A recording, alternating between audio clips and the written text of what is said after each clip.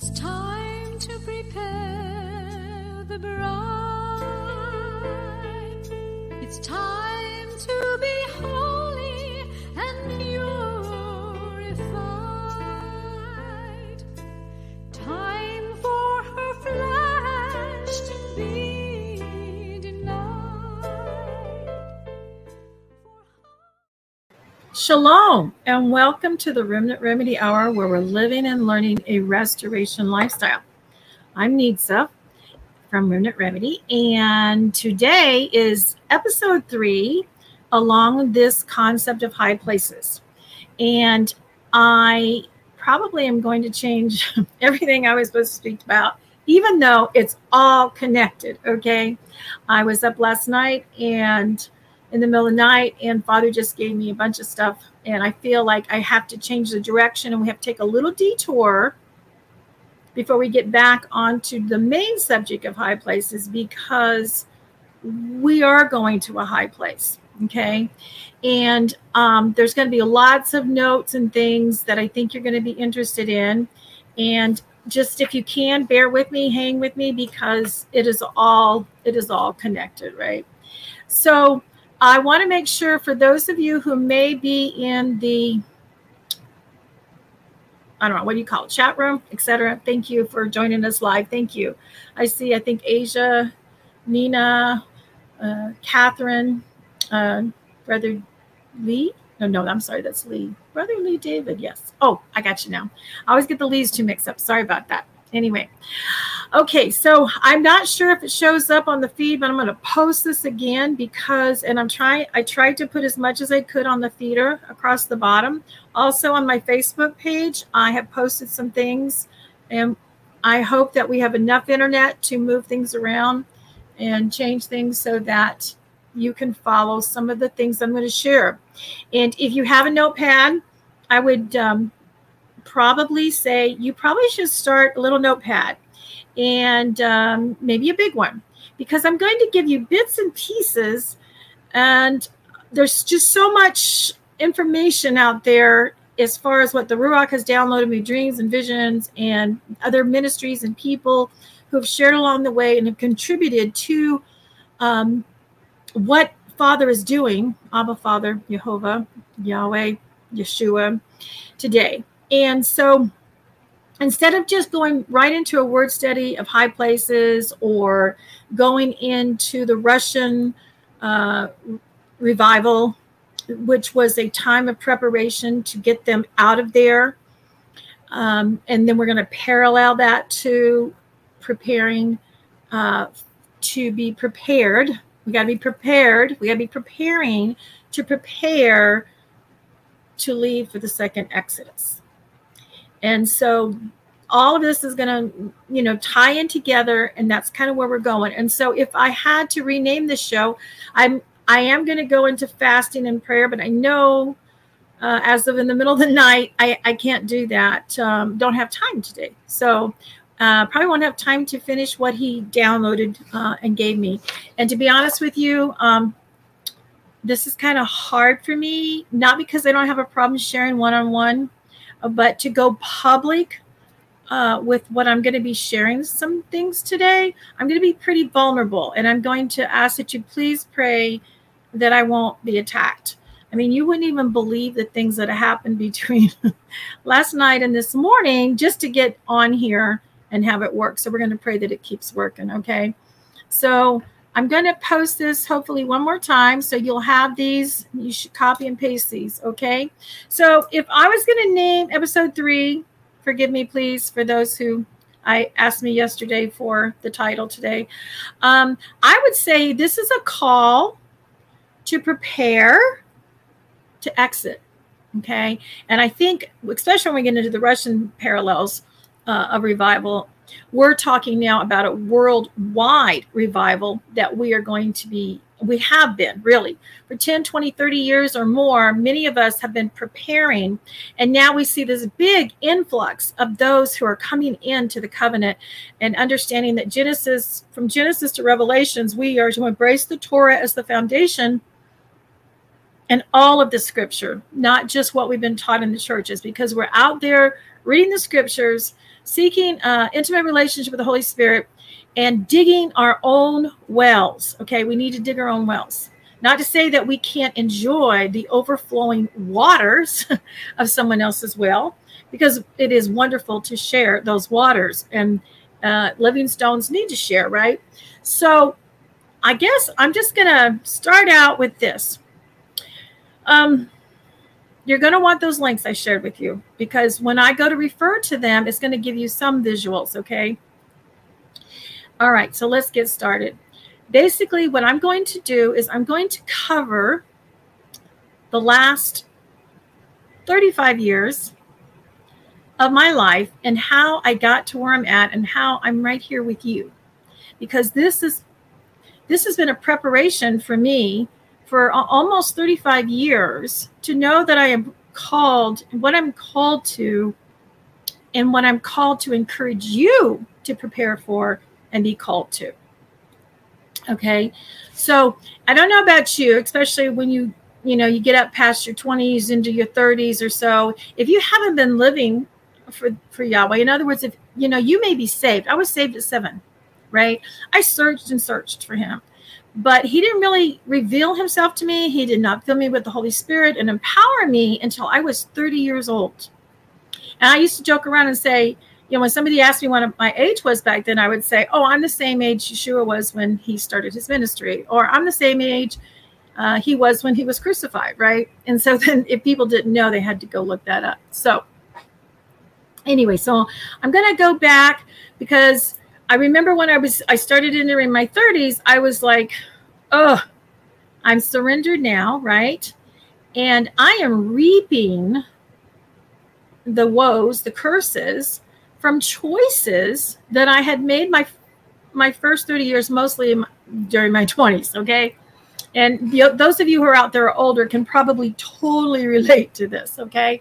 And so I spent a long time thinking, I can't wait till I start reaping the blessings by my obedience, right? And so here I am, very soon to be 64, and I don't even think about those hardly anymore. I have to be reminded, right? Because I have so many blessings. Even though we go through the fire constantly, we're constantly being refined. I can't express to you the blessings of obedience. And every time there's something that happens, no matter how horrible it is, it's for our benefit. And so I want to say to you guys out there, anything you're going through has been approved by the throne. Anything you're going through, if you will surrender, even unto death, will strengthen you for the battle. Not all of us are called to see the Mashiach when he returns. I don't know for certain that I am, but I know he's given me the dreams, the visions, and the calling to express this to the body and to my children. And a lot of us, who knows, going to be here tomorrow, much less next year, right? But there's still the vision there. And I think we can look back on Moses, right? He saw the vision. He led the people to it. But then when he got back up there, and I think it was Mount Nebo, when he looked over, Yahweh said, you can't go now. But he'd been working for that all his life, right? So anyway, so let's just start with, starting to totally surrender, right? So back 35 years ago. So I used to have low thyroid. And that was one of the reasons why I was barren for 10 years, couldn't have children. And then when I did get pregnant, I couldn't carry them. And then I lost one, had 2 girls. Then I went through another 10 years of barrenness. But I got healed. And but what happened during that time is I've known this since I was 7 years old. I've been looking for the return of the Messiah. So I knew that I had to get a renewal for that prescription. And what I did back in those days is I went to the GYN doctor, because I had to go there for pregnancy before I started having home births, and got smart. But that's when I would go in to get my prescription. And then back then, I was brainwashed into thinking a pap smear was okay. And I have different opinions of that now. So anyway, but my prayer was to Yahweh that I don't want to be dependent on any prescriptions. I don't want to be dependent on the system. I don't want to be part of Pharaoh's system, right? So I was praying for healing. I was praying for a way out. And it took several years, okay? I'd say it took probably 5 to 8 years where he drew me out. And that's really where I got into herbs and all this training that I did and did a lot of cleanses and things like that. That I got to the place that though I had 10 years of barrenness, lost one, had one, lost one, another 10 years of barrenness, and in between that, running a children's home and adopting, that I now at the age of, at that time, 41 and 43, was having 2 more children. So I have a total of 5 living children, 2 in heaven, and 1 adopted child. And so the thing was this: I was 43 years old with my 5th childbirth.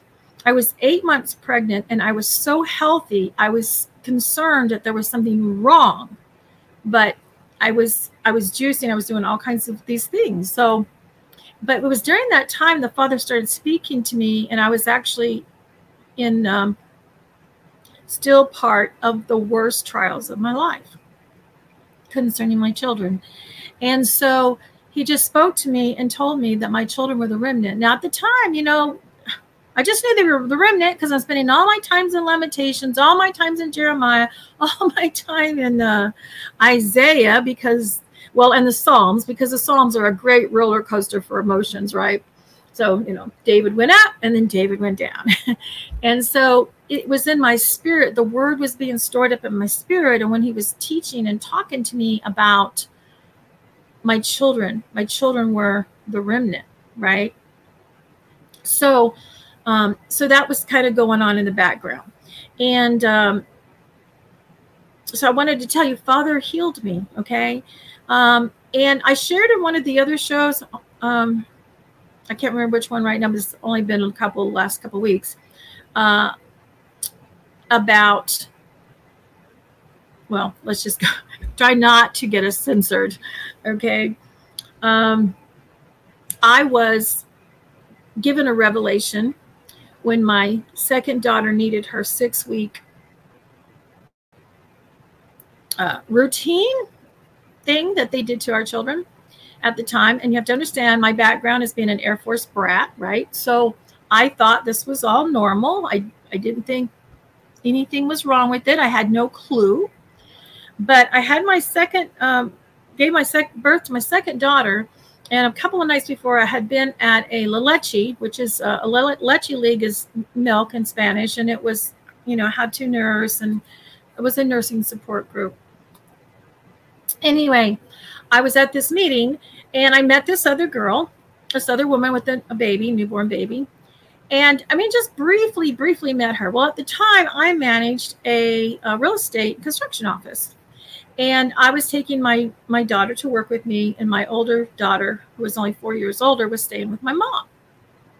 And this was a wonderful time for me. And I'm going to try not to cry about it, because this was during the period when, if you hear me in my other story about when I witnessed to the witch and the guy who went and stole the 2-carat ring, right? But I had Christian mentors. This really changed my life, and I learned to live by faith. Because I can tell you that every Friday we did not have money in the bank to pay our guys. But by Monday morning, those checks would all clear and there would be money that would come in. So after 2 or 3 years of that, you just go, well, whatever, you know, there's no money on Friday, but come Monday, there's going to be money there, because the people that I worked for lived by faith. And it was a wonderful, wonderful training ground. And I owe so much to Bill and Jenny Dawson. Jenny went to join the heavenly realm a year ago, and I believe Bill is still alive. Anyway, so it was during this time I was working for him, and I took my second daughter to that place, and it was and at this time now it had gone from spider bites to oral. just a little oral vial. And I remember when I took my little daughter in there at 6 weeks, my second daughter, I was like, I was mourning. And happens to me a lot of times when the Father, the Holy Spirit's doing something.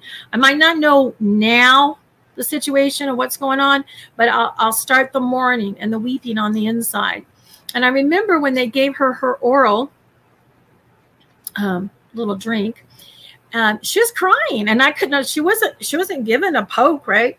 And she was crying. And I remember getting her back to the office with me, and I remember standing there. And I have to understand, I had gone through so much to this point, and it was only going to get worse. The more I grew in the Holy Spirit, the more I grew closer to Yahweh, the more the persecution, the more the battle. So it's not for the weak or the faint. And when you want to give up, it's okay. Give up. You'll fall in his arms. He'll pick you back up. Okay. So anyway, I'm standing there, and I just got back to the office, and the Holy Spirit says to me, I have done this complete surrender, right? The Holy Spirit says to me, why did you do that? And I was like, well, because that's what all good parents do. I mean, why wouldn't I do that, right? And it just so happened that that particular one was a DPT. You'll have to look that up. I won't go into that.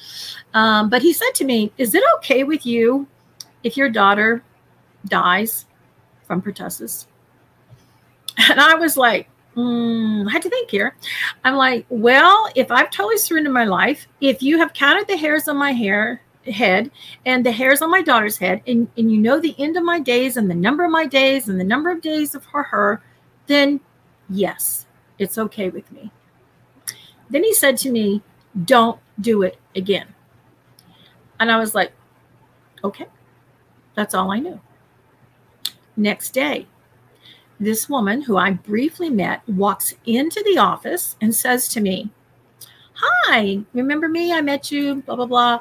I said, yes. And then she goes, the Holy Spirit told me to bring you this book.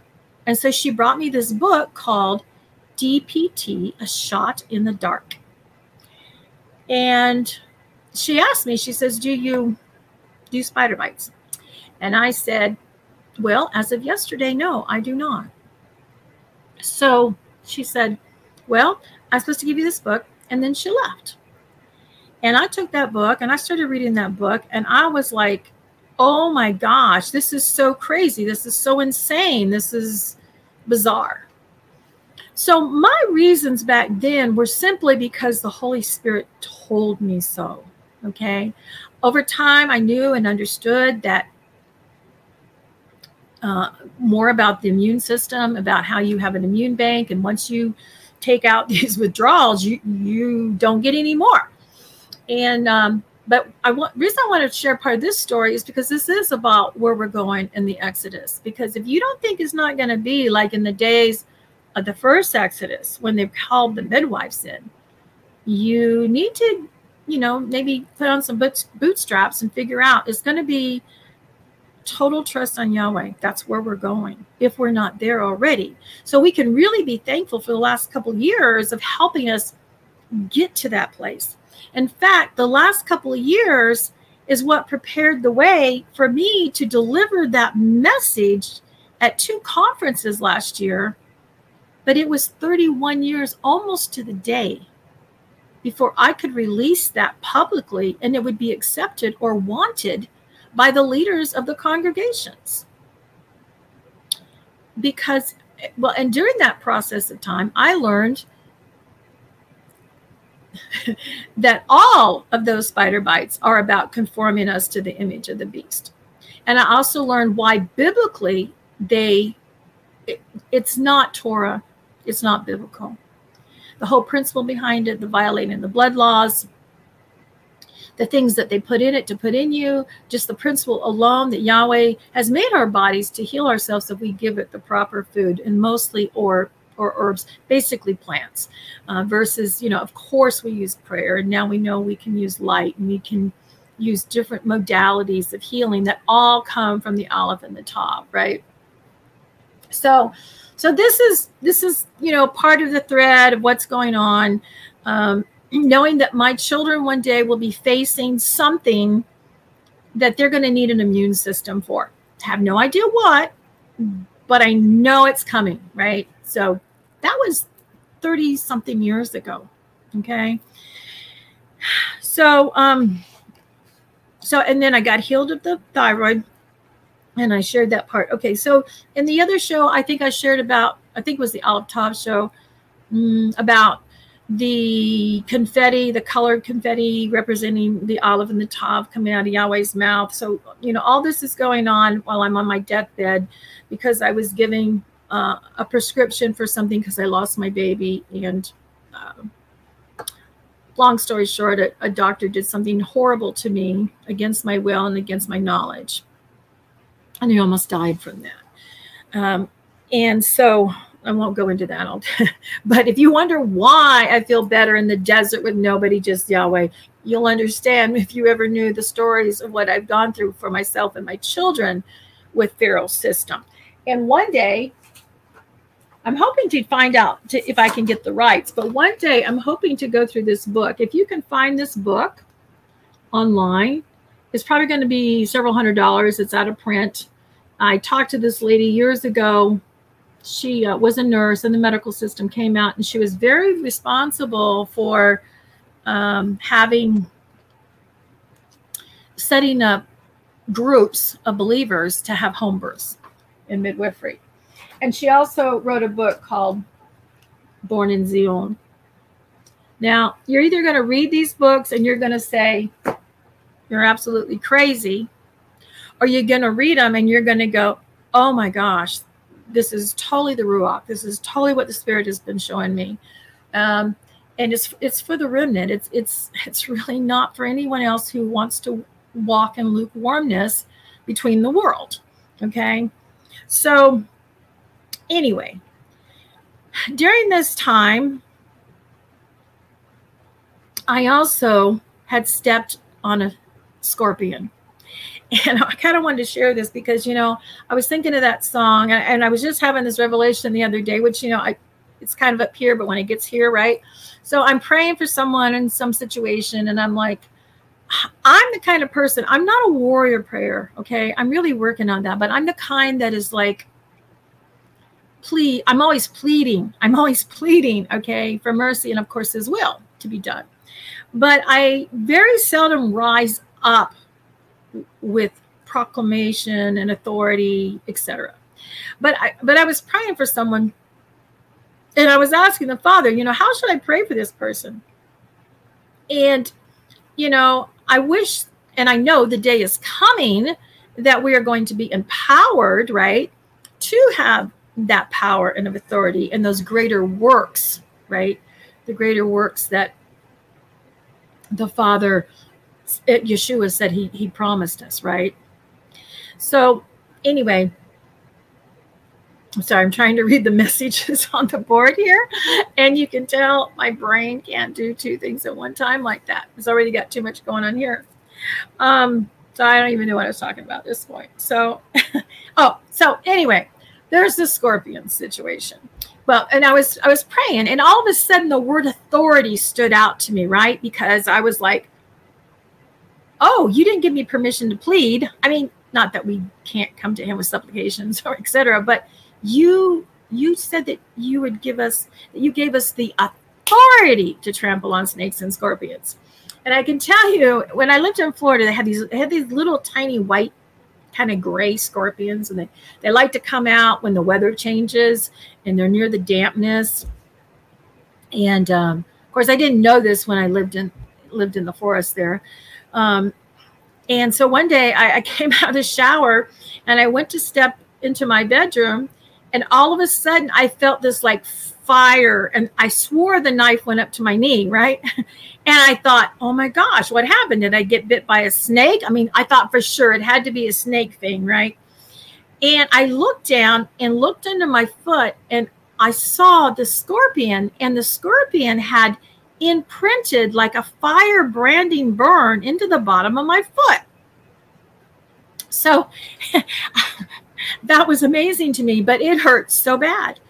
And all I could do was lay down, and I put my feet up. I elevated my foot, which I don't really know if that was a good thing or a bad thing, but I passed out. I woke up the next morning. I was totally fine. The imprint burn was gone.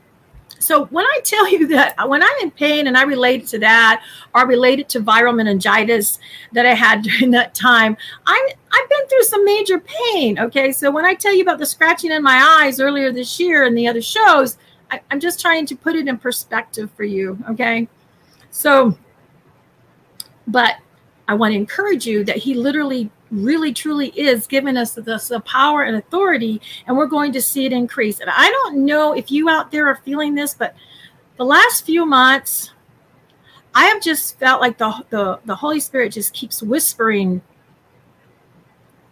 things are changing, things in the wind, there's an increase.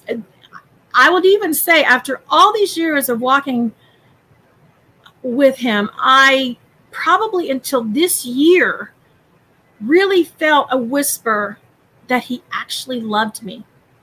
Because I'm the kind of person who, the way I was raised, it's about performance, okay? You do what you got to do, and if you don't do it, then it's your fault. It's your problem, right?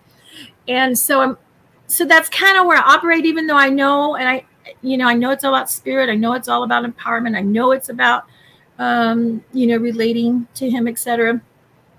But he's given us authority. And then it made me think about the verse.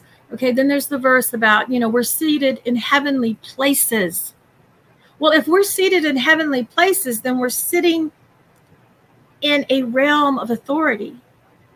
And I know that I don't get this enough, but we all need to get it. All of you out there need to listen. You were created to rule and reign with him. That is what the bride does. A bride to the king rules and reigns. And she is going to have to lay her life down in total surrender and walk and move only in the things that she knows the bridegroom approves of. A man and wife is to walk as co-heirs into the kingdom with power and authority. And a lot of times women who are married to men who treat you like Yeshua would, to lay his life down to edify the bride so that she shines, is often mistaken and criticized by the body. Oh, she's a Jezebel. No. She knows her authority. She knows her place, and she knows it because her groom has given it to her.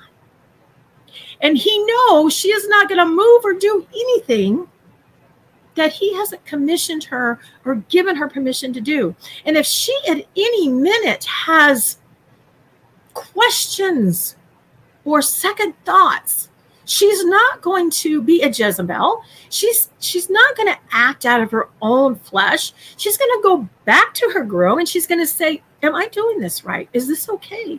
Do I have your permission, right?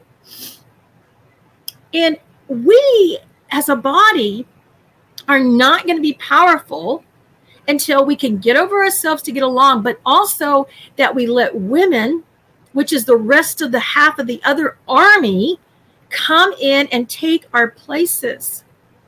Okay. And I see a lot of this happening. And I think it's good. We are getting more and more of co-heirs walking into the kingdom. There is so much power in a man and a woman walking as co-heirs.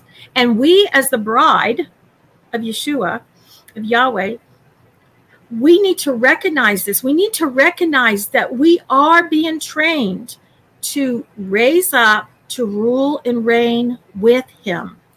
Sorry for the tangent. I'm not sure where all I'm going. I just have all these notes. That was also during the time that I had the call to homeschool. I'd never heard of homeschool. I didn't know what homeschool was, okay? I am a military Air Force brat. I am gone to public schools or on military-based schools. I don't know there's even such a thing. I'm, again, in the office working for the Dawsons, who were my mentors in the faith.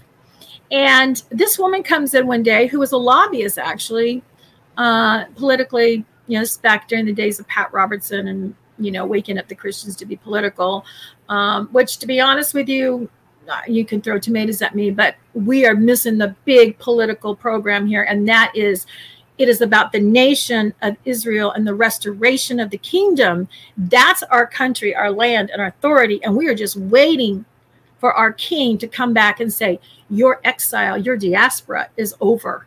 And it's time for you to come back with me. Okay. Anyway, so this lady walks in. She's making a copy. And I'm just so like, what are you doing? She goes, it's a homeschool magazine. I'd never heard of such a thing in my life.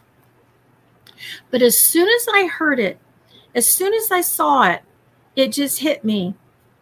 I wanted to homeschool. How is I going to homeschool? How is I going to be allowed to come home? You see, I had been raised that, I guess because of the things that happened to my mother, was you don't ever depend on a man. You go get yourself an education.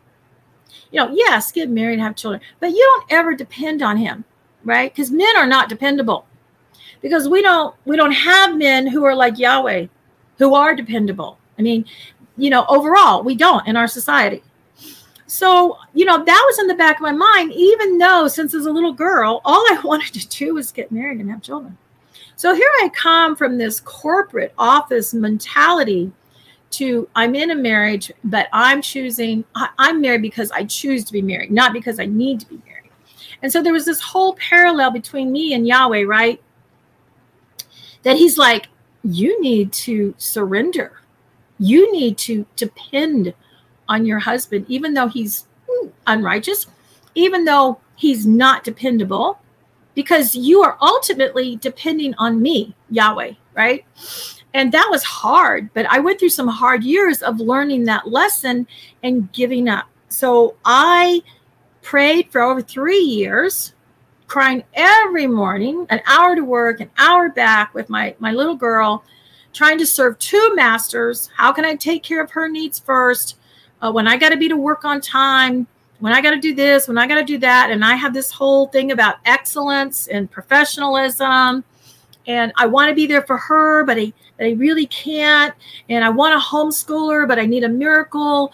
And then I started taking her and doing school with her with me at work. And my boss would let me do, back and forth. So it was good. But I needed a miracle because my unrighteous husband was not going to allow me that. Okay. Won't go too much into that, but I'm probably going to say too much on this today, but I felt like Father said it's okay to release some of it. So after 3 years of crying and wanting to come home, and Father just re-showing me, even though I didn't consider myself a woman libber, he showed me how our culture and the society had affected me. And he gave me this heart to want to come home. So I finally come home. There's this miracle that happens. The chairman of the board, the citrus co-op where my husband works, comes in and says to, my husband, who's complaining that I don't want to work and I want to be home and I'm already making twice the income, right? While he plays with his motorcycles on the weekend. He's like, my wife wants to homeschool, and the gentleman who was the president of the co-op, who happened to be a believer, turned around and looked at my husband then and said, the most important thing that you can ever do is to allow your wife to come home and homeschool. And that impacted him, even though he was not living right. And then I was granted the permission. And then I had to choose by faith because I didn't know how bills were going to get paid. But the Father was showing me, as long as I depend on my abilities and my strength, and not, in other words, I'm enabling my husband, okay? And it's better for me to be poor and destitute than to not be there at home with my child. Now, I will tell you, to this day, I regret not learning or knowing that beforehand, because the bonding that happens between you and your child in those early years is, a lot of it is, you don't even see it. It's spiritual. And they spiritually, intuitively, emotionally learn not to trust you if you're out working 40 hours a week or more. And I thought that was better than standing in line getting food stamps, right? So Father had to show me his ways are the only way. And I'm not saying that you can't work. I'm just saying that this is really, really important to put your house in order. So our first few years of homeschooling was all about order. You can't homeschool unteachable children. You have to relearn your relationships between each other, right? And so that miracle happened for me. And I literally got to come home. And after a few years of doing that, actually it was only not very long, a year or two at the most, the rug was taken out from underneath me. Totally. It was like, okay, Father got me to this place of dependency on him, trusting and doing everything that I was doing as unto the Lord, as unto Yahweh, even though I knew that I was in a really bad situation. And I remember laying there at night in bed next to him while he's sleeping, and I'm just pouring out my heart to the Father and saying, I want to serve you. I want to do ministry. I had all these great ideas for working moms and how, children should really be in at least another woman's home instead of just off at daycare, whatever. And the Holy Spirit just spoke to me and said, you cannot serve me. You cannot love me unless you learn to love the unlovable one there. Whoa. That's not something I wanted to hear. So as the years went on, a couple of years, it got worse and worse and worse. And the more I grew in the Father, the more the persecution, the more the pain, the more the suffering and everything. But Father was faithful to me through it all.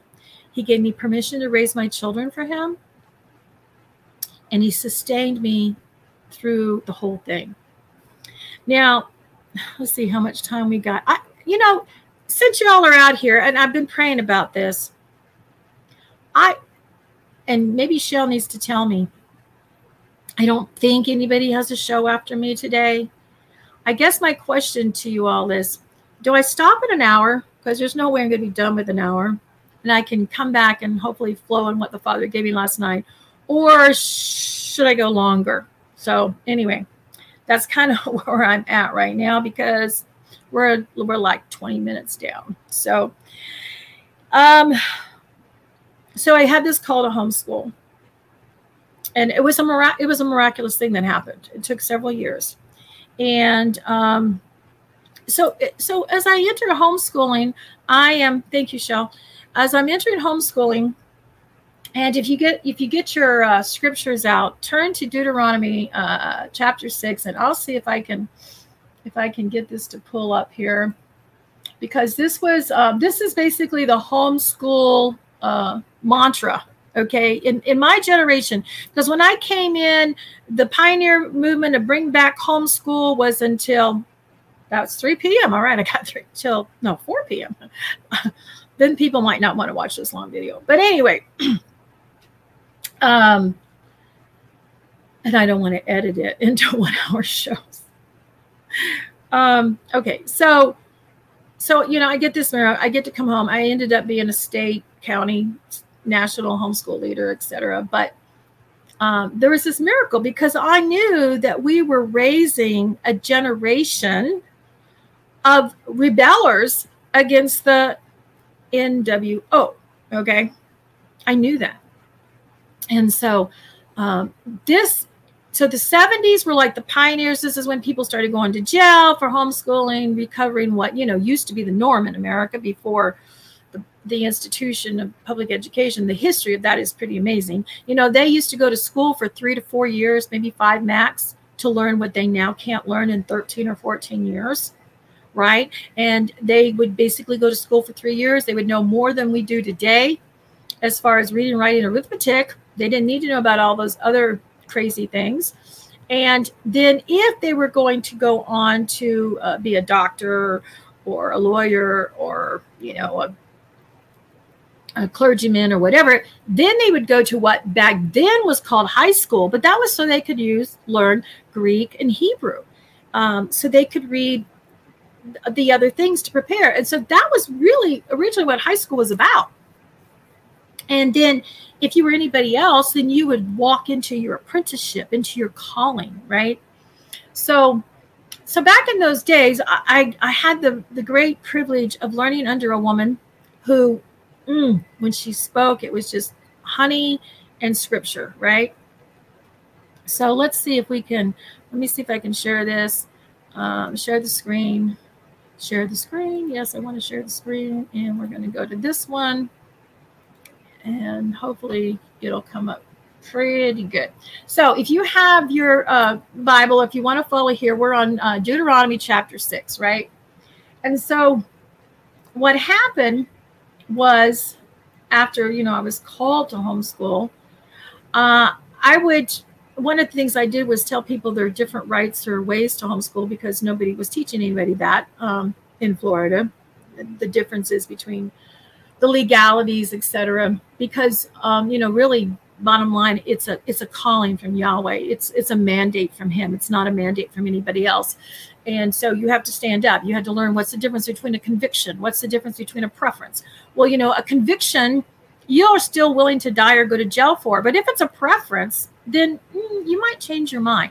But for me, it was a conviction. And believe me, I've been dragged into court. That's a whole nother story. Okay. So it was a good thing that I did all those trainings and I knew the law, because a very expensive lawyer was the one who was hired to have a child divorce his parents that made a movie, was who came against me. But yet Yahweh was there for me. Okay. So here, I want to just go through these verses, because when I used to read these verses back then, I would weep and I couldn't understand why. And again, it was because the Holy Spirit was doing a work within my spirit so that years later I would understand, who is the lost house of Israel? Who are my people? Who am I going to call back to the land, right? So let's go to Deuteronomy chapter 6. And of course, back then we didn't know it was Torah, right? It's just the beginning of the book.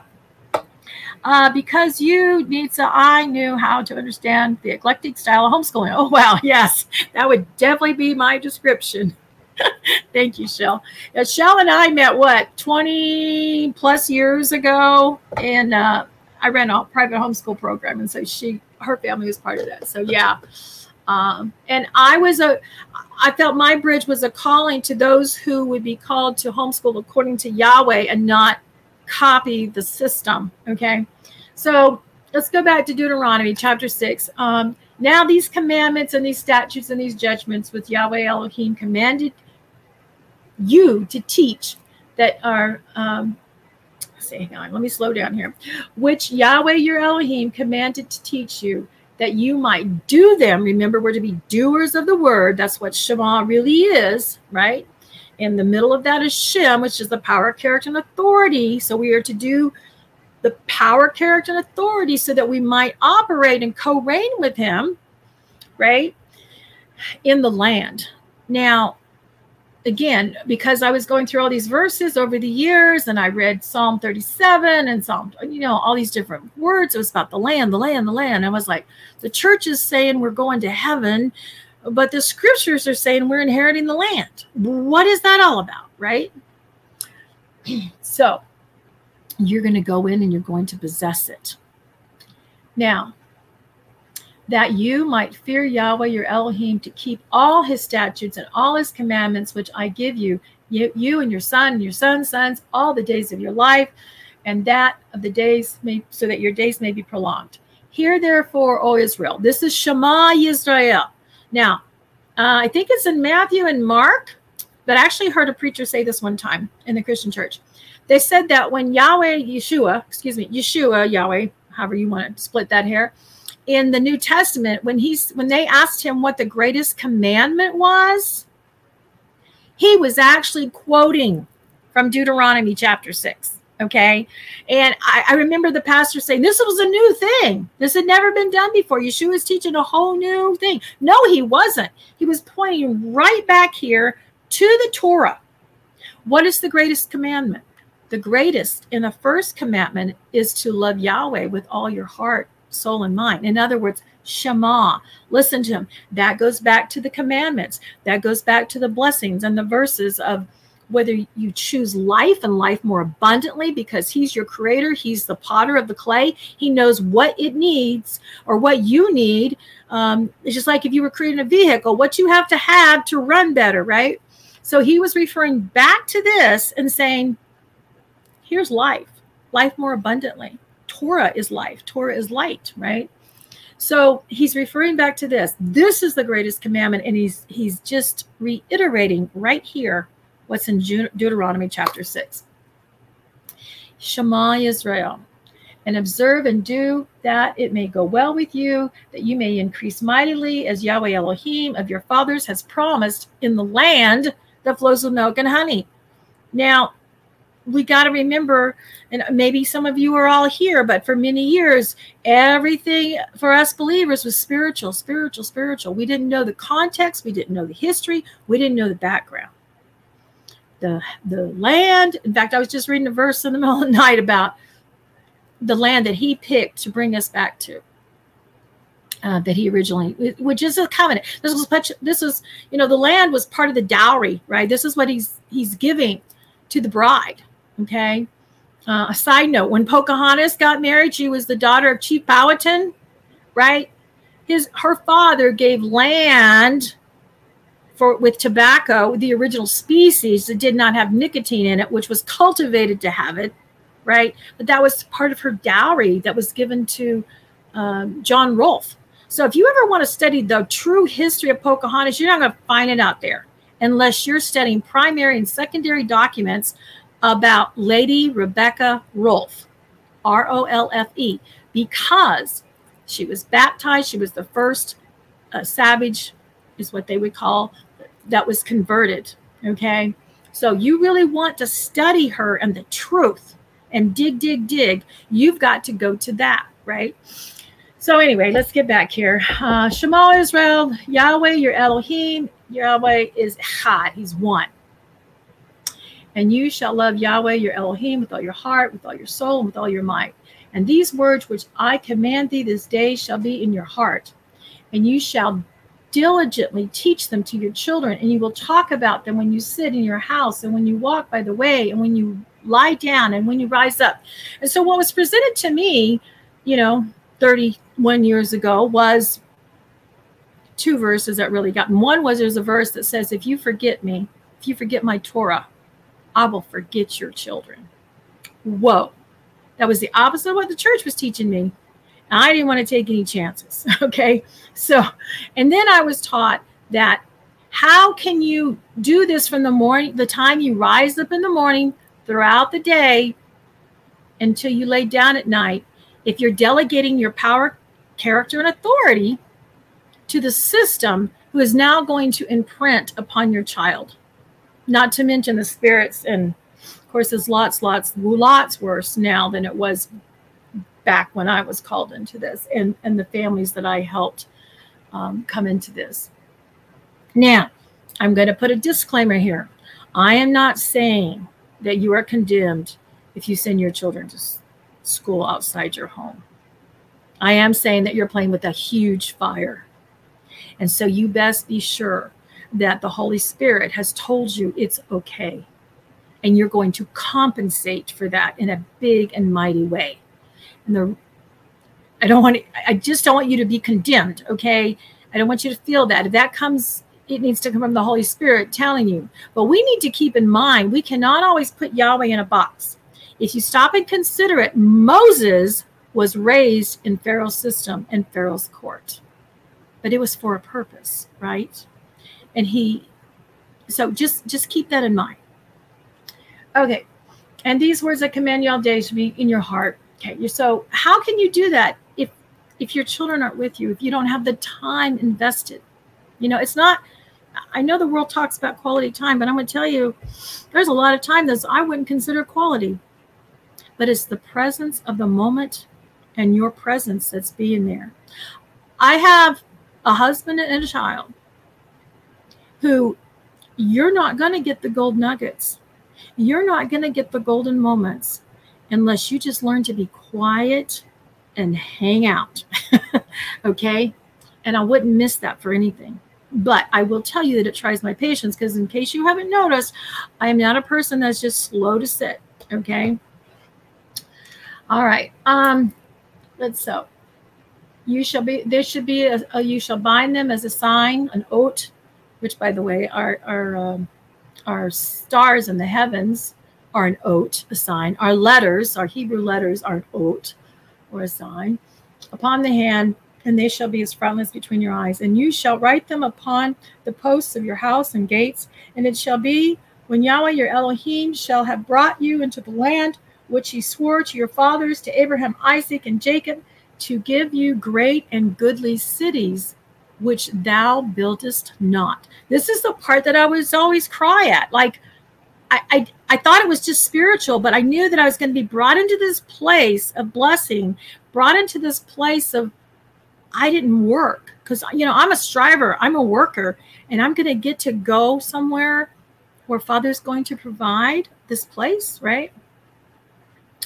So, anyway, and then it goes on to say, beware lest you forget that Yahweh, which brought you out of the land of Egypt, out of the house of bondage. One time I did a word study just on that, especially in the ancient Hebrew and bondage.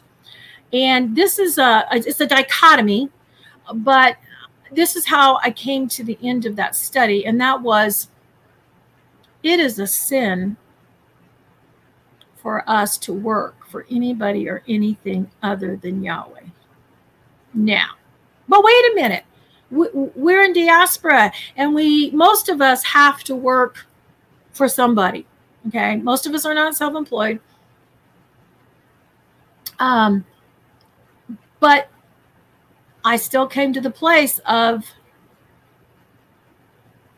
there's a lot of things that we do in diaspora that we really don't have control over. And I don't think that he would put that heavy bondage and yoke on us, because he already did by putting us on a timeout in exile. Okay. And he says he's going to bring back, he's going to heal, he's going to remove in one day all that causes us inequity. He's going to bring those back who mourn the Moedim. You could be observing the feast, but honestly, you're just rehearsing something for the future, so you'll know and be prepared to be the bride to come back into the land, because now you know how he eats. You know how he wants to meet with you. You know when he wants to meet with you. You know the things that you need to know about your bridegroom. You're in this betrothal period, right? So it's about him preparing us and us being prepared and ready. Okay. So it goes on, this is a great passage, but the point of this matter is, these are the commandments, and we are to teach these to our children.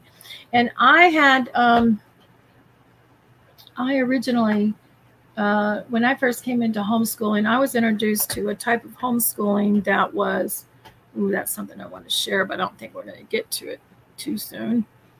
So let's stop sharing. I see stop screen. Oh, there we go. Okay. Sorry, guys. Don't know where I was going with that one. Yeah, this is very exciting when we get into the Quran of the desert and the wilderness, and on the wings of eagles when he brought them out, right? And so if you hopefully it's still here. Yeah, I'm going to share this again because I'm not sure who gets these, but if you can copy and paste these. I also on Facebook posted some links, because all of these are, when I talk to them, you'll know what I'm talking about, what I'm referring to. Okay, because we are getting prepared and ready, and I think it's a lot sooner than I thought. So these are things that we want to know. So anyway, so basically homeschooling, home education, and it's a lifestyle. You will burn out if you try to copy the system. You will burn out if you think the only thing important is a standardized test. Now, I taught private school for a year, and then I ran a private homeschool. There's some things that Father really showed me about that. Number one, teachers teach to the standardized testing.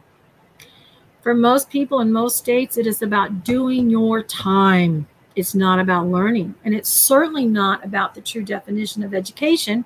And if you get a chance, go to the 1828 Noah Webster Dictionary and look up the definition of education. Basically, it's to give you the morals, values, and equip you so that you will be a good citizen. A good citizen for what? Not the NWO, but for his kingdom. Okay? So I step on the scorpion. I'm called to homeschooling. I'm homeschooling. I'm in a very unrighteous situation, crying out to the Father. And I don't want out of the situation, because I would do anything, including death, in order for my girls, my two older children, to not be in a broken home situation. I wasn't screaming for delivery because I had been married when I was younger, and that would make me a two-time loser, and I would do anything not to have my children be in a broken home situation. And when I did think I might have the right to end that relationship, the Holy Spirit would not let me. Not let me at all. I cannot begin to tell you the lessons that I learned. And I'm speaking to you out there who are going through heavy trials, and those who are maybe unequally yoked.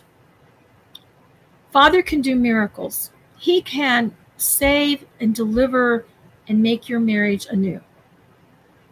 But he can also say, hey, I'm done. I've given this person enough time, but I'm still going to take care of you.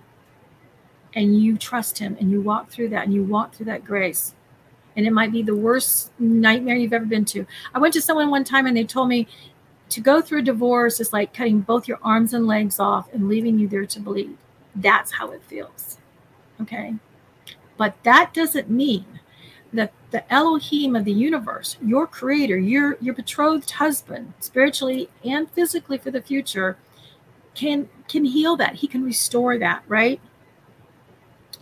But you don't know that till you've been through the trials.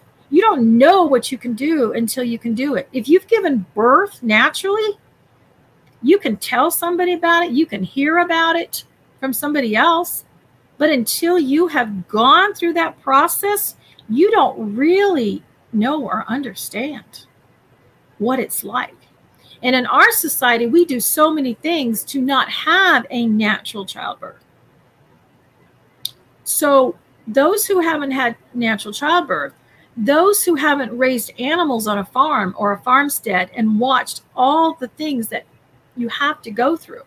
I mean, if you've ever raised a bull that wouldn't move, or a goat, you know what a butt head is, okay? You know what a jack is. You know these things because there's just these expressions of living on the farm, the reality.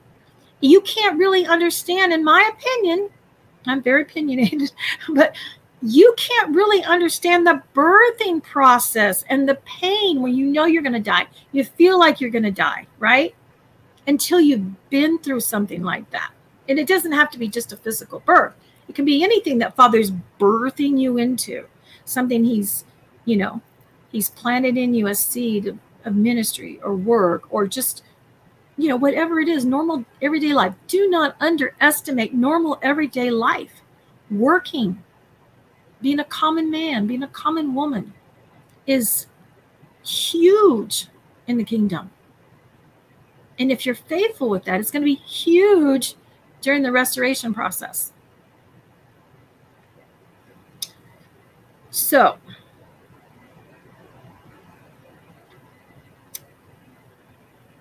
during this time, so what I want to say about that is be thankful for the crushing that you're going through. Because it is the crushing that gets rid of the dross. It's the fire. You want the baptism of the fire. It's going to burn out the dross. And just when you think you've reached the pinnacle of righteousness, you're going to find out, whoops, there's more to burn off. Okay? Be thankful.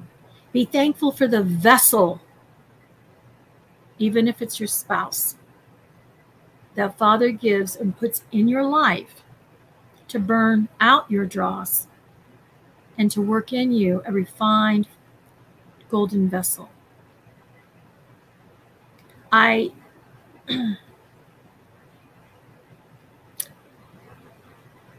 One of the things I went through, and again, I'm only going to touch the surface here, but one of the things I went through was a lot of unfaithfulness from my second husband.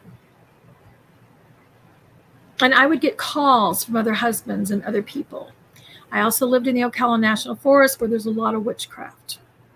used to do a lot of prayer walks and deliverance things out there in the forest. And I would have demonic voices, demonic people, angry people call me and just to terrorize me. But that was back in the days when we didn't have cell phones. We had recorders, where you could leave a message. And so what I started doing was I started praising children's praise and worship songs. That Jesus loves you. That's what I was doing. So when they called and they got that phone to terrorize me, that's what they got. And if the Holy Spirit gave me an unction to pick up the phone, then I would, and I would tell them, when they would start in with the horrible things, I would just say, back then I would say, Jesus, Yeshua, Jesus loves you. And of course, then they thought I was insane and they didn't know what to do with that. So they just hung up and they quit harassing me. There's something about a verse, if I'm going to be crazy or insane, let it be for Christ, let it be for Yahweh, Yeshua, right? But that was my weapon. My weapon was to praise him. He only calls for a sacrifice of praise and obedience, right? But if you think about it, what do other gods call for? They call for all kinds of things and bondage and heavy yokes upon us. But our God, our Creator, he calls for a sacrifice of praise, no matter what. Because all things work for the good for those who are called according to his purposes. He knows what you need. He knows the fire. He knows the trials. He knows whatever you need to profit you eternally, celestially, into the kingdom on earth and in heaven. He's not so concerned about how you're going to prosper here temporarily on earth. Okay? So you need to grow up and get over that because he loves you. He's going to correct you. He's going to form you. And if you will willingly give yourself as that living sacrifice, which we will go into later shows on how we literally, physically, when we fast, there's this aroma that goes up to him literally because most of the fasting comes out through our respiration, which is how most of our fat comes. And what does he like? He likes that fat, right? That fat is a savor, an aroma to him.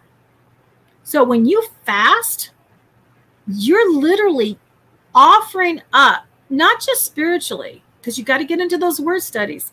You're literally offering up a living sacrifice to him that's pleasing to him, that goes straight up to the throne so that he receives that straight Ketoret incense aroma of the prayers up to him so that he may respond, that he may answer.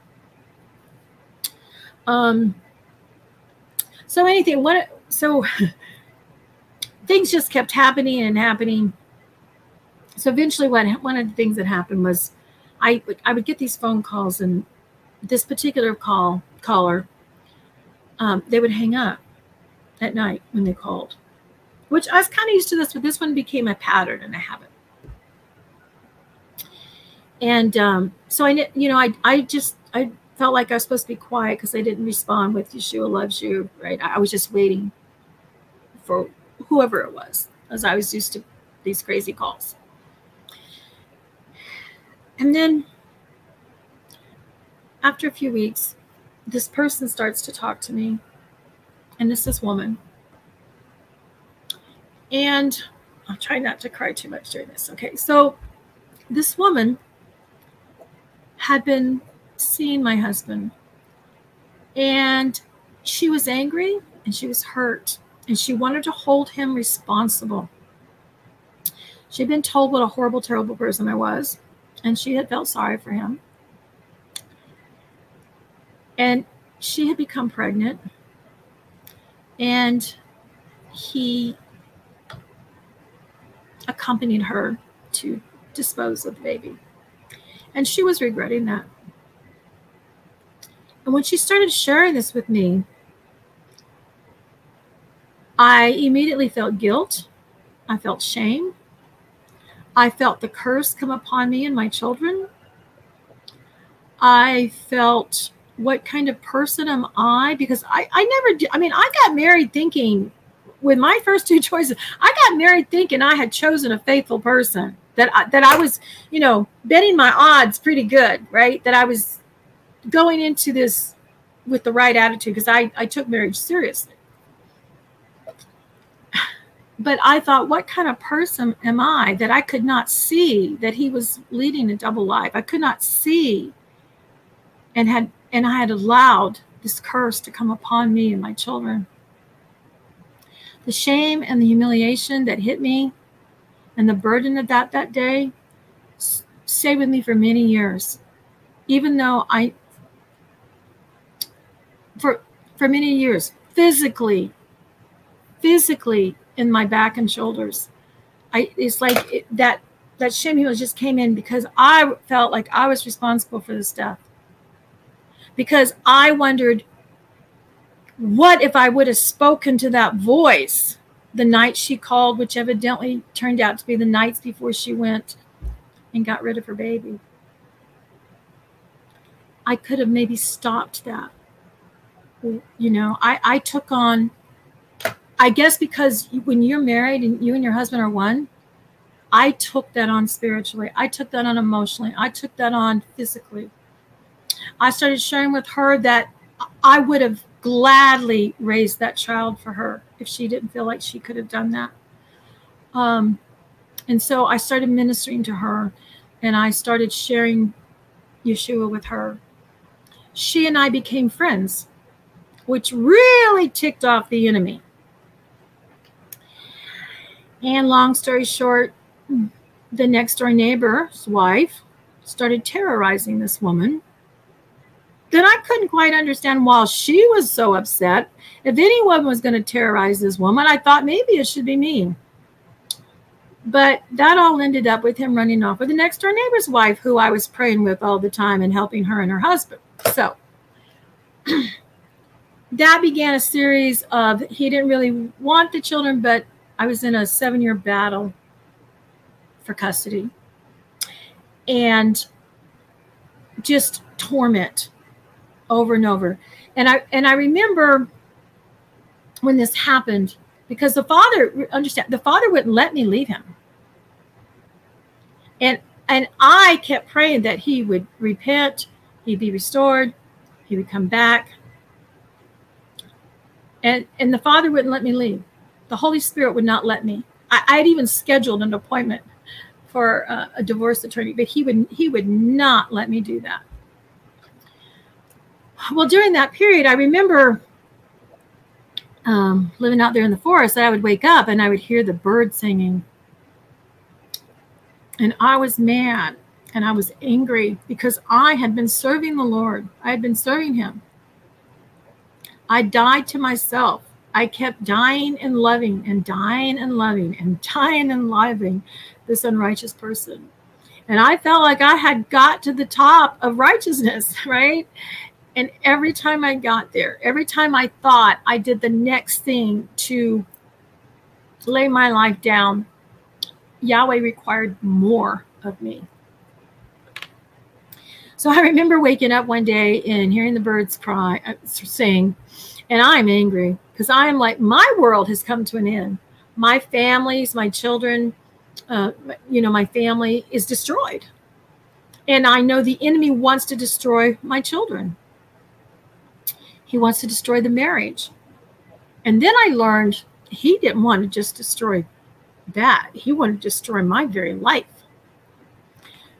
So I went through this period of, dying, yielding, to one day just looking in the mirror and becoming very bitter and saying to Yahweh, Yeshua, saying, I am not you.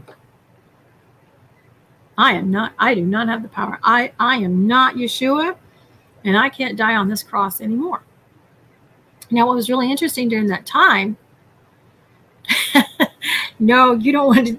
You want to do what Yahweh calls you to do. It isn't about being single. It's not about being married. It's about doing what he calls you to do. Let me proceed. So anyway, one of the things that the Holy Spirit did for me during this time was, you got to understand too, because I was living in such a, there was so much demonic activity. I mean, I literally would see the spirits, all kinds of things. But I think because it was so bad during that time, the Holy Spirit would just speak to me all the time. He would tell me things. He would tell me what to read. And I'm not into numbers, but he would tell me before I woke up. So I'd get up and I'd go look it up, and I'd look at it and I'd read it. And I think I mentioned this other one, one of them was to read, I think it was John 10. It was about, my sheep hear my voice and they follow me. And the other one was about Peter, washing Yeshua's feet. And he didn't quite like that. He didn't understand it. And Yeshua was saying, you don't understand what's going on now, but later you will. These were the things that I was given to wake up to. And I remember I was given a dream. The Holy Spirit gave me a dream and showed me what my temptation was during this battle, this trial. He gave me a face. He gave me a name. He gave me an occupation. So when my heart turned bitter and I wasn't quite yielding, I met this person. Now, if you knew my former lifestyle, I used to live in Los Angeles and I did some modeling. I really wanted to be an actress, yada, yada. Anyway, so my background was about, how things looked, etc. Anyway, so I'm given this dream. I'm given this vision about, this is your temptation. So when I saw this person, I already knew his name. I knew his occupation. And up until then, until I had gotten married that time, my background was the woman at the well. Okay. Because I was like, what was his name? Johnny, looking for love in all the wrong places. Okay. And that again, probably was from some childhood trauma, drama, whatever. Okay. But nevertheless, my choice, my decisions on how I chose to try to comfort and fill that hole and that gap for y'all. So anyway, I ran into this person, and of course, what did I do? I fell. Now you gotta understand, when this came along in my mind, because the Holy Spirit spoke to me all the time, gave me dreams, gave me visions, I wouldn't have said it in my heart, but somewhere back there, I thought, man, I had the inside scoop on Yahweh, right? How could I ever possibly sin? I mean, how, plus not only that, I believe that if you sinned, I don't know where I got this idea, but I believe that if I sinned, I couldn't be forgiven. I believed I was forgiven to everything up until my salvation when I was filled with the Holy Spirit at 30. But because of my mentality, I had to be perfect and good even afterwards. Okay. So anyway, I meet this person and I'm like, if you hear Yahweh's voice, I always just say, I will do whatever you tell me to do. But I chose not to when I entered into that place of anger and bitterness. Because here I had been dying and serving Yahweh, and this was my reward? I didn't get that, okay? So I decided, I know this sounds so funny and stupid, but this is what I decided. I just really believe Father has someone that needs to hear this, because I don't know why. I've never really shared this publicly, most of this.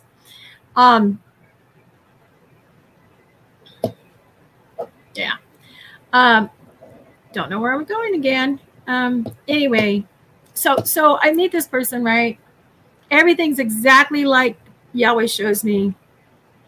I believe that I can't sin because I'm so filled with the Holy Spirit and I hear from Yahweh all the time and I'm playing a game. But here's what I decided. I decided that if Yahweh wasn't going to take care of me, right, when I had been faithful, and this is how he rewards me, then I'm going to go out and get myself a Christian husband. Ha ha ha. You know what? It doesn't work that way. And yeah. So this person was a Christian, and I failed. Yahweh warned me, showed me, told me, and I failed. You know, that person with the inside scoop failed. That person who doesn't fail. And I could see every demon laugh at me. So the other thing I realized out of that was within a week or two, it didn't take long. I realized that this person, even if I was going to try to make this work, was never going to love my girls the way they needed to be loved. And so now I was a failure on top of it. You know, how unrighteous and unholy my spouse had been, who left, but now I've made it worse and brought more of a curse, and I just need to die. And so one day I was driving, and there was the train, and I decided, you know, maybe what I should do is just pull in front of the train. But I had my girls in the car, and I could not allow myself to be responsible for their deaths. And I also couldn't do it just to myself, because in my mind, my girls couldn't go live with such an unrighteous person, that their spiritual condition was so much more important than my pain. And then I had to stick around for that. So let me back up just here. So a couple of months before a lot of this happened, I was at, some of you may know him. I was at this was back when hardly anybody knew who he was. John Bevere was speaking. He used to be had a ministry just outside of the area where I lived in Florida. And he came to speak. And during that night when he was speaking, the Holy Spirit gave me a vision, and he showed me his hand pouring out this oil upon this person. And he told me that my prayers would begin to be answered. This is before this happens, right? And he told me that he was pouring out his spirit. And I also had this experience where I was dancing with Yeshua. He was holding me and dancing with me.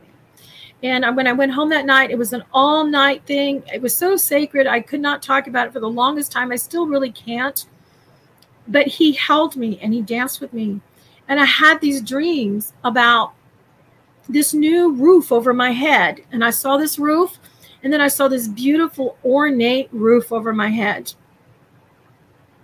Flash forward, if you go back to the other episode where I tell about the tree that came through the roof and Father spoke to me about being Joseph, that was during the same time period. I learned later that that new roof was everything I had fought against, everything I didn't want, was a husband, a righteous husband, he was going to bring to me. But because I was a two-time loser, and because I'd been going through this, I knew myself. And I obviously failed the test, the last test of my weakness. And so I made a vow to Yahweh. You know, I told him, I only want you. I put my ability to remarry. It's all yours. I want, just please be enough for me. Remember, it says, you know, Yeshua's enough. Be enough for me. Help me. Keep me going straight. You know, I'm never remarrying, because of another dream and vision he'd given me, until you brought the girl's father back to me, saved and redeemed. He had given me this other dream. This was a driving vision. He gave me this vision, and he said, well, he said, you entered this marriage in the flesh and you exited this marriage in the flesh. Next time it will be by my spirit. So I interpreted that as he's going to redeem my husband. He's going to get saved. He's going to come back. He's going to repent, right? No. So be careful. Again, what I said in one of my other shows is what you hear, not just what you see. But I had vowed I was never, ever remarrying again unless the situation would happen. So here I am. I'm single. I've got these 2 girls to raise. And, fathers, if I was at a congregation and there was a nice single looking guy down there, I would have to get myself, turn around and walk out. Okay. Because I wanted him to be enough. And I knew that in order for me to survive and to stay within the Holy Spirit, I needed to make him my only husband. And so to back up, right after I had considered running the railroad tracks, when I got back to the house, again, remember, I'm a person who, if you'd come and told me your problems, I would have said, pull your bootstraps up, do what's right, get over it. Okay? It's your fault. So I get back, I'm sitting there, and I realize what a futile thing this all was. I can't commit suicide. I can't, what can I do? And not only that, I have blown it. I went from someone who used to walk with the Holy Spirit all the time, and now he was gone. Now what was I going to do? But I had learned something through that process because I had failed, even though he told me. And that was, this is where I learned grace. So what happened was I laid there and I told the Holy Spirit for the first time, because, we hadn't spoken in quite a while.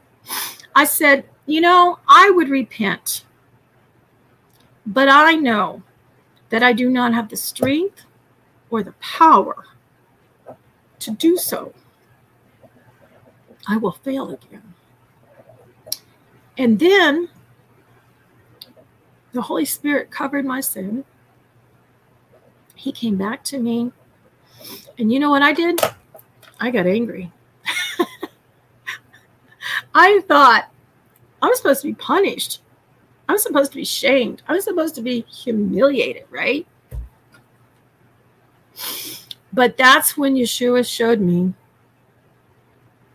that my condition, my salvation, my righteousness that I had through him was no better than the person who had babies killed, who committed adultery daily several times because he had an addiction.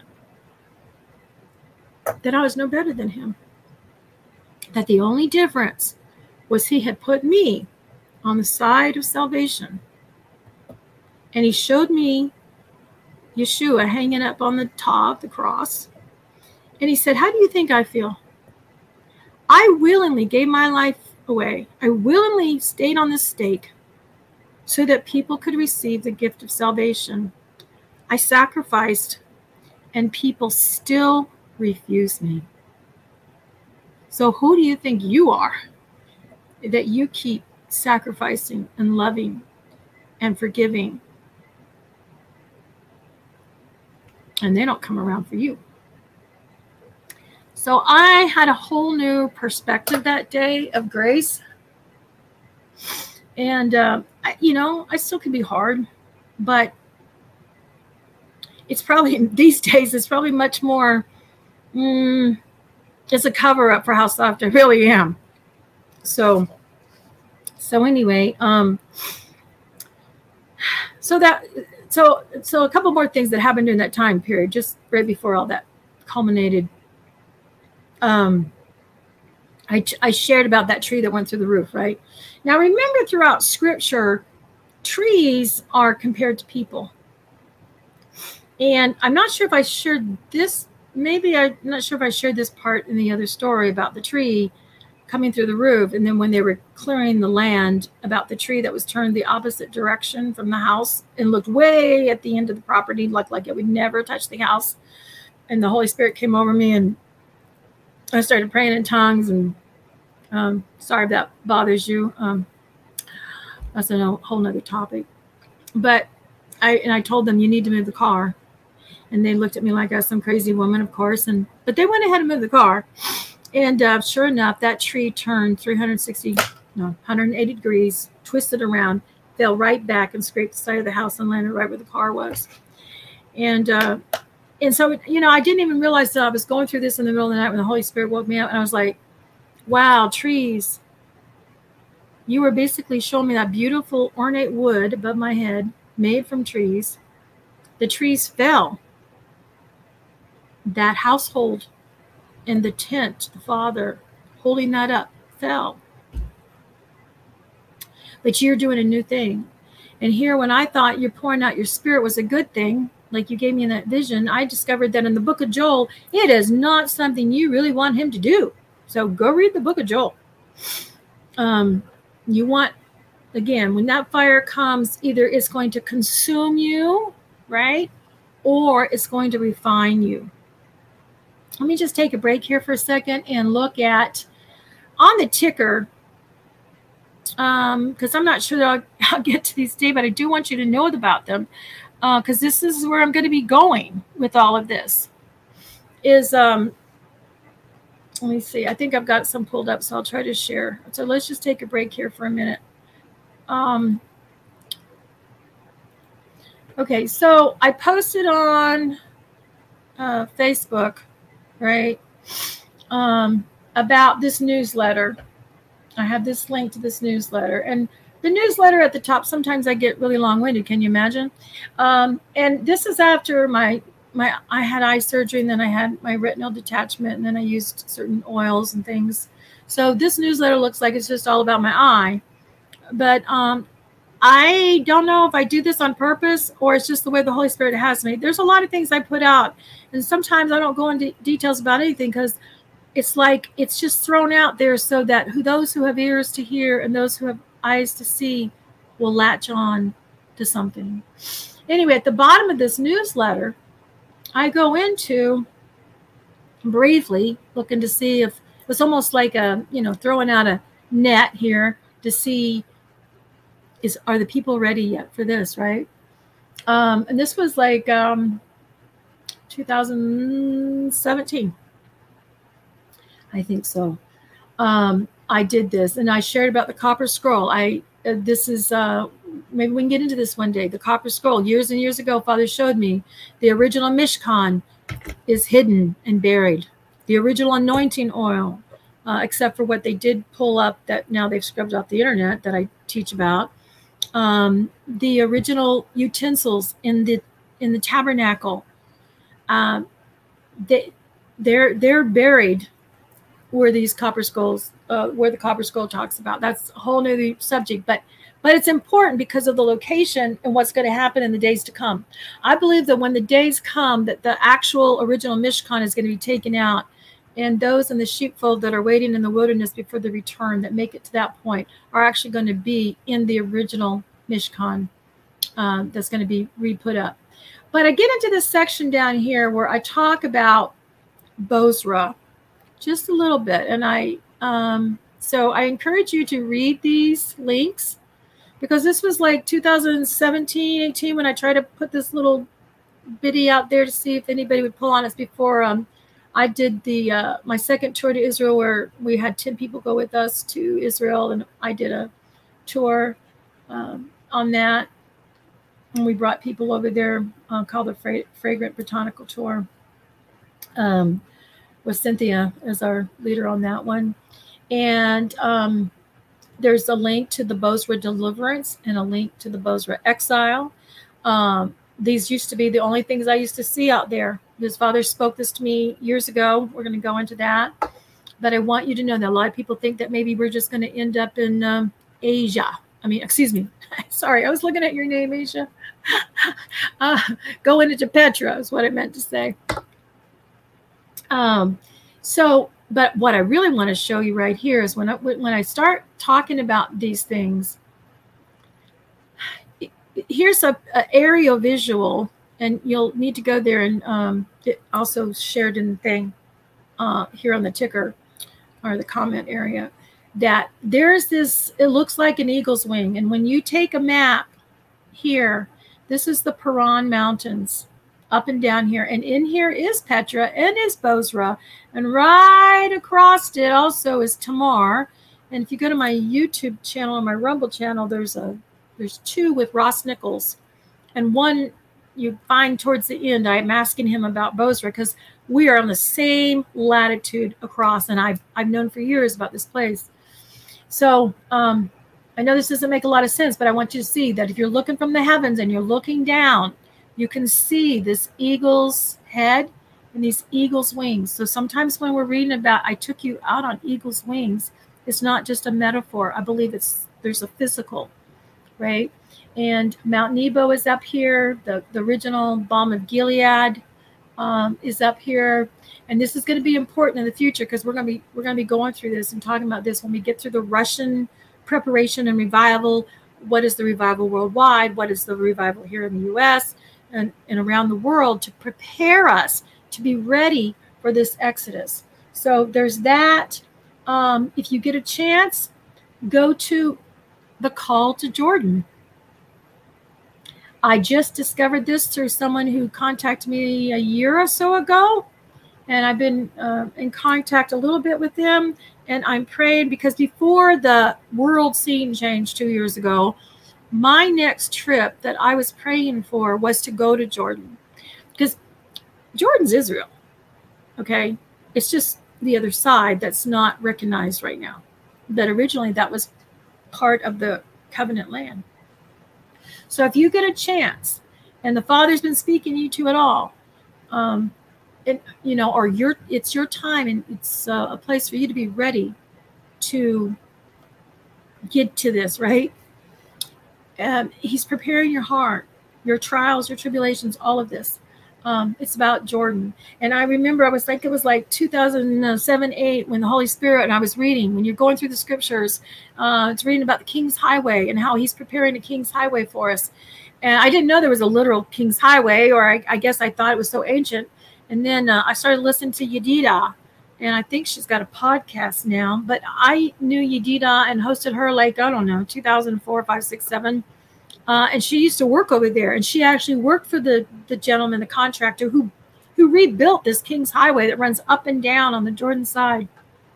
And how the Bedouins know, which remember, they're probably descendants of Ishmael. They know prophetically that the lost house of Israel is coming back. They know we're coming back. They know we're going to be in this area. The powers of the world have been storing 7 years of grain, heirloom seed, in this area. If you go to the newsletter, there's an inkling that they've made this area a biosphere. And in the last few years during the pandemic, they have opened parts of it up to go back into, I want to say it's copper mining, which all ties back to the Aleph and the Tav, which is actually what was, from my research, was raised up as the serpent, because it's all about that tree. Oh, it's all the way back to the garden. It's all about that tree. It's all about Yahweh, Yeshua, Aleph Tav, who crushes the head on that tree. And that's why when it's lifted up, which we'll look at one day, there was healing, because as he's lifted up as a standard, as Yeshua is lifted up, that tree of life, then we have that life. If you are not subscribed to Christine Beadsworth podcasts, and I highly suggest you get on her newsletter. She has a Telegram where she releases it, but I also get an email, and sometimes I get more in the email. She also has problems getting blocked with her emails and podcasts. But I encourage you, if this is something that Father's pulling you to, listen to the prophetic messages, because she has a whole new way of delivering all of this and more in a very your spirit. You got to have the ears to hear and the eyes to see. But I encourage you, go to, again, she uses numbers here. That's why I put it on the ticker. You can always contact me, or I can forward you an email. You just email me. You can always go to the bottom of remnantremedy.com. There's a link there for me. Say, I'd like to know how to get, and I'll send you the next newsletter or release podcast, because they're not always the same thing. And you're going to want to hear that. You're going to see that. She doesn't use the words, to my knowledge, yet of Bozrah, but this woman knows. She knows about the light and the power of the man-child and the bride. She knows just the way she delivers. And she is a sister from South Africa. I believe that's where she's located. Oh, and this is, as we first started out with the high places, again, we'll get to that because that's our battle. That's the bride's battle. One of them, major battle. Go to this website called nomoretowerintheozarks.org. And I think you'll find some good, really interesting information. We have linen pajamas on your question, but linen clothes per se, I think, and you scan the Goodwills, maybe eBay, they're Kingdom Paths. I'm pretty sure that's the name of it. Kingdom Paths. Hang on. That is Carmel, Missouri, and her sister, Vicki Noon. I actually did a radio show with them. They're under Linen Lovers, under Remnant Remedy Radio Archives. I want to say it's Kingdom Paths. Yes, Kingdom Paths. Kingdom Paths. They have clothes.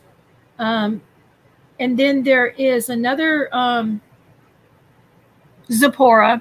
If you go to my remnantremedy.com radio archives and go to my Sheish linen shows, linen lovers shows, you'll find stuff. And if you need some stuff commissioned, there's a couple of ladies that also, that maybe one of them was supposed to come to Sukkot, Karen, but I don't think she's going to be able to make it this year. Excuse me. But Kingdom Pass, awesome, amazing sisters, and they've been around for a very long time. They're one of the first ones who really picked up on this, as well as Zipporah. But those are my archives. And then, here's the thing. A lot of people don't realize, like, I know linen sheets are super inexpensive these days. But you know what? It didn't always used to be that way. And also, you don't know when you're getting, what's the word? You don't know that you're getting China stuff. Now, if you don't care if you get China stuff and some of the things that happen with that, that's fine. I mean, some linen's better than no linen. We do linen sheets too, but they're from Belarus. I had a sister who does my intro song. I can't sew. I can't buy the material, and we cannot sew the linen garments for less than we can buy the cheap import stuff now. And so, but it's still good. I mean, I still would not do it. It's just, it's hard to find good fine linen. So anyway, actually, I have a box, Karen, of linen. I think a lot of it's new. This has been sitting here through the years. I give away a lot, but I do have some, just not sure. You'll have to maybe learn how to sew or get a tailor. So anyway, so take a, let me have a sip, please. Thank you. Okay, so what time is it? We'll see what we can do in the next 20 minutes, so we won't make this way too long before we go. So I was going to tell you. So back to that night when John Bevere. Here was the thing that was so amazing about John Bevere. Did not go out and touch anybody, but people were being hit by the Holy Spirit. And I didn't usually believe in any of it and all that stuff because it never happened to me.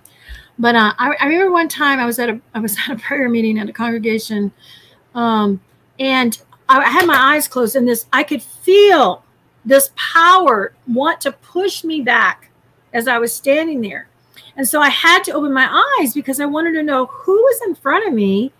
And I saw that it was the pastor and his wife. And I was like, whoa, now I get that people really can be slain in the Holy Spirit. Now, that's not to say that there is not a lot of fake thrills, chills, and goosebumps out there, because there is. And if you're barking like a dog, then maybe it's not real, or it's false, because I'm not sure that we're supposed to be acting like an unclean animal. But that does not mean there is not true gifts of the Holy Spirit and things that happen. So I just wanted to say that. So he, so I get this dance, I get this Holy Spirit dance, I get this hug. And one of the things that hit me so hard when my spouse left and disappeared, was this. And this is what I threw out at the table to Yahweh was, you mean as a righteous woman following you, that I will never be allowed to be hugged by a man again? It wasn't about sex. It wasn't about provision. It wasn't about, for me, I guess, I don't know if it's because of my father's situation growing up. I don't know. But for me, that was my heart's cry, was,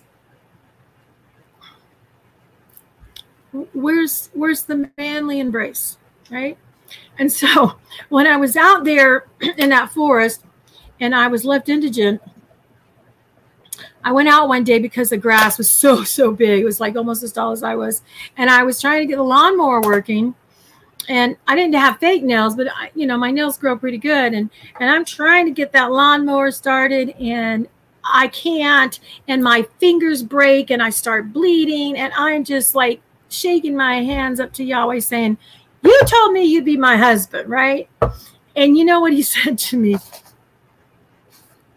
Don't you remember the night I danced with you? Don't you remember when I hugged you? I was like, oh. Yes. He says, well, you just wait. I'll get your lawn mowed. And within a couple of days, my lawn was mowed by somebody. So hang in there, women and men. There's a lot of men who are going through some really tough times. Anyway, so I think I shared that part, and we're coming out of that, right? And so later the following year, or almost, this kind of all happened after Hurricane Andrew, 92, like early January 93. I was writing and doing some women's retreats for adult victims of childhood abuse, and doing them with Rita, the one who sings my song, Prepare the Bride. And so by the end of the year, right, my life is totally turned around. And on December the 30th, I am getting married. And when the Father showed me in October, late September, October, that I was to marry this person, I was like, he showed me in a dream. I was setting this person up. Michelle's going to laugh. I was setting this person up and chaperoning him to date my friends who had children, because we always said we knew he was a great, if you had children, if you had dogs, you had pets, this is where he would always be, just quiet, play with them. So I was like, I'm going to set him up with my girlfriends who have children, because, single women with children need a good person who's going to love and care for them and care for their children. And I chaperoned him on this one to, what do we call that back in those days, Joe? The Night of Joy, which was Christian music at Disney. And I walked out of the last one, not so Christian anymore. But anyway, I came home that night and I was disappointed, because I was really hoping these two would click it off, click, and I went to sleep. And this was like the second or third time I'd chaperoned him. And, because we were all believers and renewed, and we were trying to do things right. And I remember I went to sleep, and the Holy Spirit showed me that I was side by side with this man, and I was going to marry him. And I woke up and I said, no way, Jose. It ain't happening. Number one, I told you I'm not getting married again. You're going to be enough for me. And I'm sorry if I'm so blunt. I know people can't believe I do this, but I'm going to tell you how far you can go in one direction, and the Holy Spirit and the gifts and the fruits of the Holy Spirit can turn things so opposite and around. I went from, and again, remember my background. I said to the Father, you want me to marry him? If you get married, you got to kiss.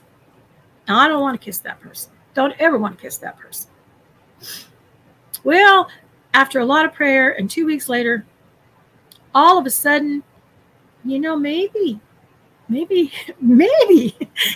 And within a couple of months, I was crying and begging the Father to let me marry him. Because he had showed me, just like he told me in that vision, next time it's by my Spirit. Because I can guarantee you it was by the Spirit. It was not by flesh that Father put us together. And this coming December will be 29 years. And I probably spent a lot of my time feeling guilty because I am so loved and I am treated so well that I am reminded constantly, daily, that Yeshua loves me because I see it in my husband that I swore off. But my point here is that I surrendered it all to him. Now, that doesn't mean that if you put a husband on the altar to have one, it's going to, be the answer for your bakeway. No, he may say no and continue to say no. But it might also be something he needs to work out in you. Same with giving up your children. Put him on the altar. That's hard to do. He says, give them to me. Let me be in control. Anyway. And Shell knows my husband. So anyway, 29 years, well, in a couple of months. And I can tell you, I never dreamt, never could have imagined. Never. I didn't have the capacity to imagine that kind of goodness, that kind of mercy. And any power and authority and anointing that I have, that Yahweh has given me, has been tailored and aided by my husband. And I don't have a fake sense of submission, right? It is a spirit-led submission. And we as husbands and wives need to get to this place. And we need to empower that for others in the body. So you start giving me this, these strict rules of how one goes. I can tell you, I know women who wear head coverings. Not against head coverings. I used to wear one all the time. And that's a long story. Why I don't, why I do. But you can be dressed modestly. You can be covered. And you can still be a Jezebel out seducing. Men, I've seen this over and over again. They're filled, well, I'm not sure they're filled with the Holy Spirit. They're filled with the Spirit, but not the Holy Spirit. Okay, they can strum the guitar. They memorize scripture. They can be psalmists, right? But the whole time they're seducing. And all the women are wishing and hoping that their husband could be like them. So you've got to be able to call on Yahweh to give you discernment. Okay? Because it is not all that it appears on the outside with the eyes. So there was this verse about our voice in Exodus 19, 4-5. And I think this was something maybe that was shared this morning on Christine Beadsworth, Fresh Oil Release. Let's look at Exodus 19, 4-5. Exodus 19, 4-5. Exodus 19, 4. I guess it's just 19, 4. He says, and this kind of goes back to, so I want you to know, whenever you see these eagle wings, it may be referring to Bozrah. You have seen what I did to the Egyptians and how I bear you on eagle's wings and brought you unto myself. You're going to remember, this is also the area and the path that I was showing you on the map that they came out. I've been to the place where they cross over, and we're going to see this exodus, and it's going to come back the same way into the wilderness. before we go over. So when we're looking at that, you have seen what I did unto the Egyptians and how I bear you on eagle's wings and brought you unto myself. So yes, we have this metaphor of eagle's wings, but literally he has landmarks on the earth. And you might not know it because you don't have a bird's eye view, right? Like Yahweh does from the heavens of what he's doing on the earth. Bringing you over this land mass that looks like an eagle's wings, an eagle's head. Now, therefore, if you will obey my voice indeed and keep my covenant, then you shall be a peculiar treasure unto me above all people in the earth. So in there is, there's a word, kol. If you obey my voice, right? The word for voice there, which is interesting because it goes Shema. It says in the Hebrew, it says Shema, Shema, like double get it. Listen here. In the middle of Shema, remember, is the power, character, and authority. My power, character, and authority. My power, character, and authority. He repeated. Kol. Well, we say that some references can be part of the bride. But kol is a kuf and a lamed. So we can see, and in the Strongs, it'll say it's a voice or a sound or a crackling or a crack, or it could be lightning, to sing, to spark, okay, voice. But we actually just look at it, it's the sun coming up. It's that light at the horizon, right? And it's going forth. And the other way they spell it is a kof, I think it's a vav, light. So we have Yahweh Elohim, the light of the world, the Torah, light, Yeshua, the light, securing and going forward for us. Okay. So we talked about, we'll go into that more detail, but go read that research that I gave you. Okay. I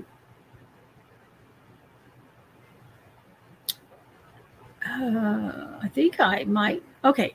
So maybe we'll kind of stop there and we'll wrap up to, maybe I'll start off next time because I do want to get into the Russian thing and the call to Bosra. I'll leave off there because the next thing, that major thing that happens is I'm given a vision, all night imprint in my brain, a map and an area to go to here in the U.S., which is where I live. And it's called the Finger of Yah. And he shows me where I am to go and my family's to go, and where we'll be safe. Now, I'm not saying that everybody needs to go there. What I'm saying is that you need to be exactly where he calls you to. But I can tell you, of the 29 years of watching and being in this area, being a survival realtor, coming back here 3 times. I've come in and out of this vision 3 times. And every time I've come back, it has been miraculous. Miraculous. Yahweh wants us here for a time and a season. But it's a time and a season because the time and season is coming. And where we're all right now is he's preparing us wherever we're at and wherever he's calling us to. Don't settle down on this path to the kingdom. Don't park there. Get your rest, catch up, revive yourself, whatever you need to do. But you do not stay camped there and get too comfortable, okay? Because the journey to the kingdom is not over. And I'm going to suggest to you before we get into all of this, it's about getting to Bosra is the next major step. And I believe worldwide, the other major step that we're looking at is seeing the empowerment of the Holy Spirit to Yahweh's people, particularly his bride. And not, without going to that, I believe there are those who are the guests and there are those who are the bride. And I don't care who you are. If you're the janitor cleaning the toilets in the kingdom, that I want that job. Okay? I don't have to be the bride. I'd like to be the bride. But if you're sold out to him, you'll take any position or function he gives you. Because he's the potter. He's the one who created you. And you need to fulfill the position he's given you. And remember that the least of these he will raise up and they will be the greatest because they are the servants, right? So I'll go into that vision probably next time. And then if we have time, we'll start reading through the warning to the churches. and what we can learn from the Russian revival. We'll go into the revivals here in the U.S. I even have some earrings that are made from wood where the revivals were in Kentucky. That's a really cool story, and how we can look at the what do you call it? The elemental table when we look at respiration and link it back to the ancient Hebrew. And I actually have that teaching. If you want to watch it before we get to there, or parts of it, it's called The Aroma of a Living Sacrifice. And I believe it's on our Rumble channel and our YouTube channel, I think. Again, I encourage you, please, to subscribe to Rumble so that eventually we can live stream over there. And I have been kicked off some platforms because of the things I teach. So I'm not promoting YouTube, okay? I'm trying to make sure everything is over on Rumble. And hopefully I'll last a little bit longer there. But we'll go into that. And I want us to look at the parallels, because the Holy Spirit and the work that it was done in Russia, I think, parallels to where we're at today. And one of those things I'll just reiterate, and we'll check out here, is that they had this revival. There were thousands involved in this repentance and revival. But this was after, or right at the same time, that the 70 years of communism came in persecution. But the first 7 to 10 years, the persecution wasn't that bad. And then the Holy Spirit started telling them, you need to get out. You need to go where I tell you to go. I'll lead you. Give up your farms. Give up everything. Follow me. Because if you don't, you're going to be eating your own children. That's how great the famine's going to be. That's how great the persecution's going to be. And the reason I say that is our parallel story to where we're at today. Has the new world situation come in to set up? Yes. They're still building their infrastructure all around us. Meanwhile, the Holy Spirit is speaking to us and waking us up to say, don't get too comfortable. The days are coming. I'm going to call you out. And maybe it's to Bozrah for those who are called to that position. Some of us won't make it, but that's okay. That's our appointment. But don't let it be because you're not willing to surrender. You're not willing to surrender what his will is for you, because we need these warriors. And one of the things that he shared with me years ago was, you don't want to hear or see what I want to show you. When I was studying about the King's Highway, he was like, it may look like a FEMA camp.